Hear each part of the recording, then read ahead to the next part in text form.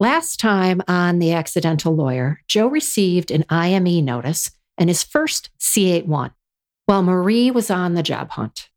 In today's episode, Joe's financial situation starts to improve, and he can finally look forward to receiving his back due money. Joe also attends his first IME and learns more about the system. Stick around to find out what transpires with Joe. Welcome to The Accidental Lawyer.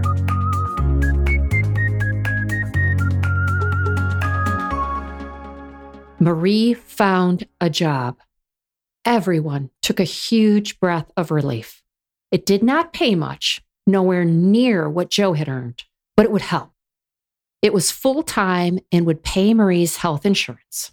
Joe and the kids would still have to either be on COBRA or try to find coverage elsewhere. Unfortunately, family coverage was not an option at Marie's new place of employment unless she paid the difference out of her pay. And the difference was the same amount as the current COBRA payment.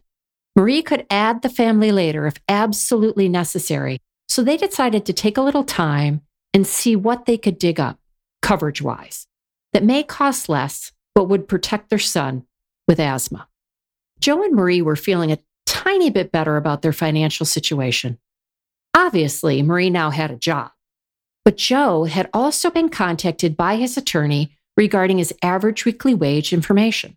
As you may recall, Joe was being paid on a tentative basis based on a very low average weekly wage until the employer provided his exact payroll information. Joe's attorney had contacted him and informed him that the wage information had finally been submitted by the employer. Even better, the attorney had already been in contact with the carrier, and they had agreed on a figure for a proper average weekly wage and a modification of all the past awards to reflect the increase in the average weekly wage. A stipulation had been prepared and sent to Joe to sign and return, which he had done promptly. The stipulation was then sent to the board, and they were now simply awaiting a decision, which Joe's attorney had said could come out any day. When the attorney had told Joe how much money would move based on the stipulation, setting forth the new average weekly wage and modifying the prior awards, Joe wrote the figure down. He wanted to tell Marie as soon as he hung up. Joe was finally going to receive what he had thought he was entitled to for so many weeks. As soon as Joe hung up, he called for Marie. Once he went over the figures with Marie and signed the stipulation and sent it back to his attorney, Marie and Joe had sat down together and pushed out figures on the calculator, deciding what bills to pay first with this money, as anything left over would go to Marie's parents to start to pay down the loan from them. Obviously, the mortgage and late fees would be paid first. Marie and Joe had thought they might just scrape by if Marie found a job.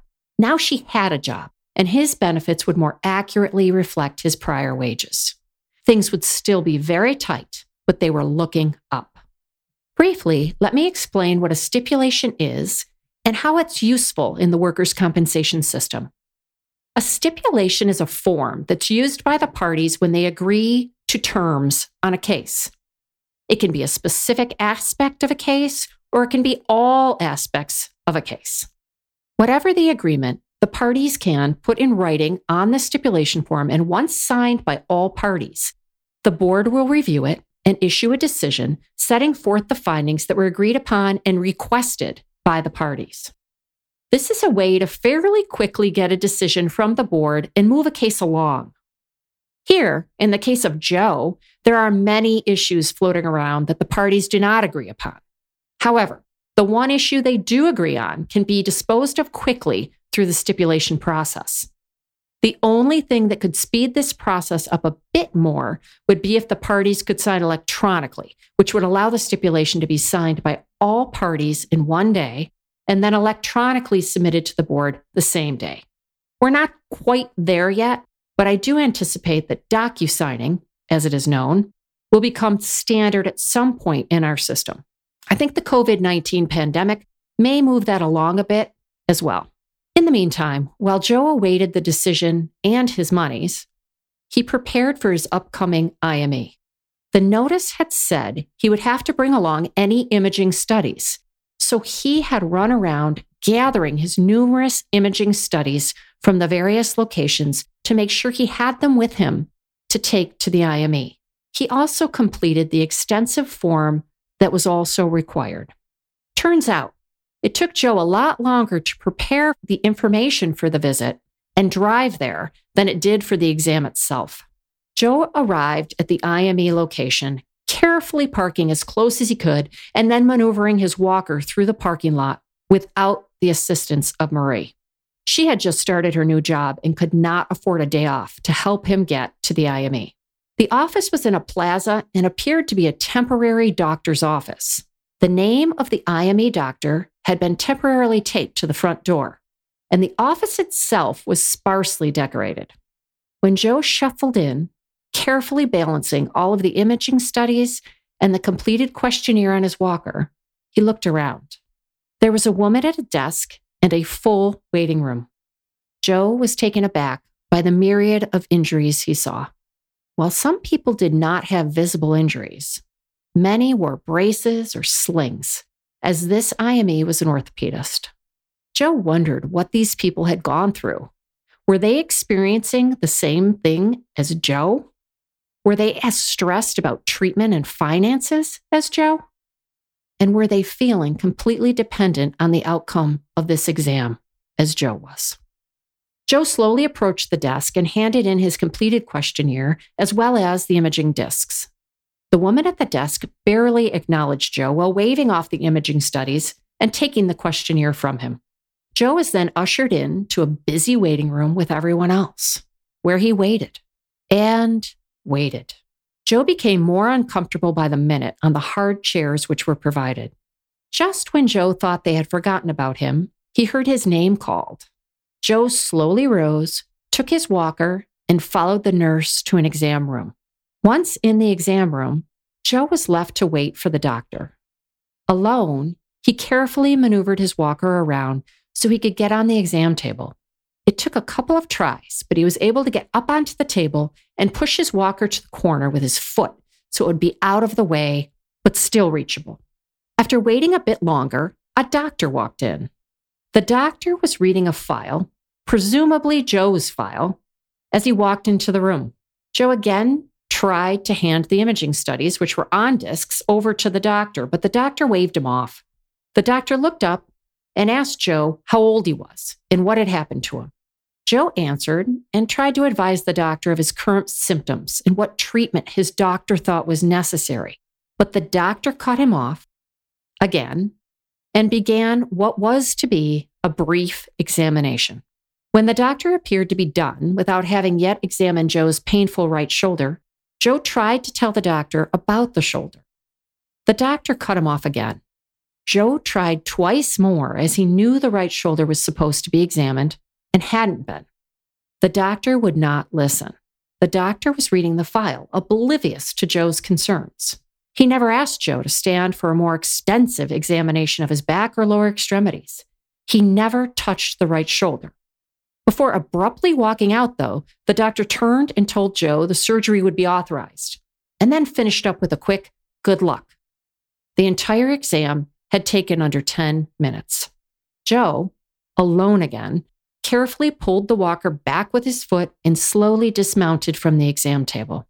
He then shuffled back out through the waiting room full of injured workers and exited the office. Joe went home and waited for Marie to get out of work, pick up the kids, and return home. Joe was exhausted and sore from his efforts of attending the IME. He was a bit surprised that the doctor had not asked very many questions and barely touched him. Marie and the kids arrived home, though, and Joe quickly forgot about the day's events. Next time on The Accidental Lawyer, Joe will receive his copy of the IME findings, followed shortly by a request from the insurance company. Tune in next time to find out how an IME may impact benefits to Joe and other injured workers. This week's email is from Kathy. You can email me at accidental@KateKirschLaw, and I will answer one emailed question per episode. We may have covered this issue previously, but the issue is an important one. Dear Kate, I have been receiving workers' compensation full benefits for over a year. Recently, my doctor said I could return to work light duty, but my employer will not take me back. What are my options? Signed, Kathy. Thank you for writing, Kathy. When you say you were receiving full benefits, I will assume you were totally disabled and that your doctors, having previously found you to be totally disabled, are now noting a partial disability. Since you contacted your employer and they have no work for you within your restrictions, you may be eligible for unemployment in New York State. To be eligible, you have to be ready, willing, and able to work. You are. Your doctor has now found you to have some capacity for work. You can collect both New York State workers' compensation benefits and New York State unemployment benefits as long as New York State unemployment knows the amount you are receiving in workers' compensation benefits. New York State unemployment will pay you based on the amount of workers' compensation you are receiving. It's also a good idea to notify your workers' compensation attorney that you're receiving New York State unemployment benefits. A requirement of both New York State unemployment and the New York State Workers' Compensation Board is that you conduct a vigorous work search when you're partially disabled. Your attorney should be able to give you specific instructions as to what is required under the New York State Workers' Compensation System. Our office has a memorandum that goes out to our clients listing each and every requirement with an example of what an excellent work search looks like. If you follow the requirements that you receive from your attorney for a work search under the New York State Workers' Compensation System, which is the most stringent of the requirements of the two, you should be fine in both systems. This podcast in no way is meant to be legal advice to you in your specific injury or situation. The purpose of this podcast is simply to give a hypothetical, to give a general overview of the workers' compensation system in a simplified way as it stands currently in New York State. I recommend that you contact your attorney to discuss the specific facts of your claim.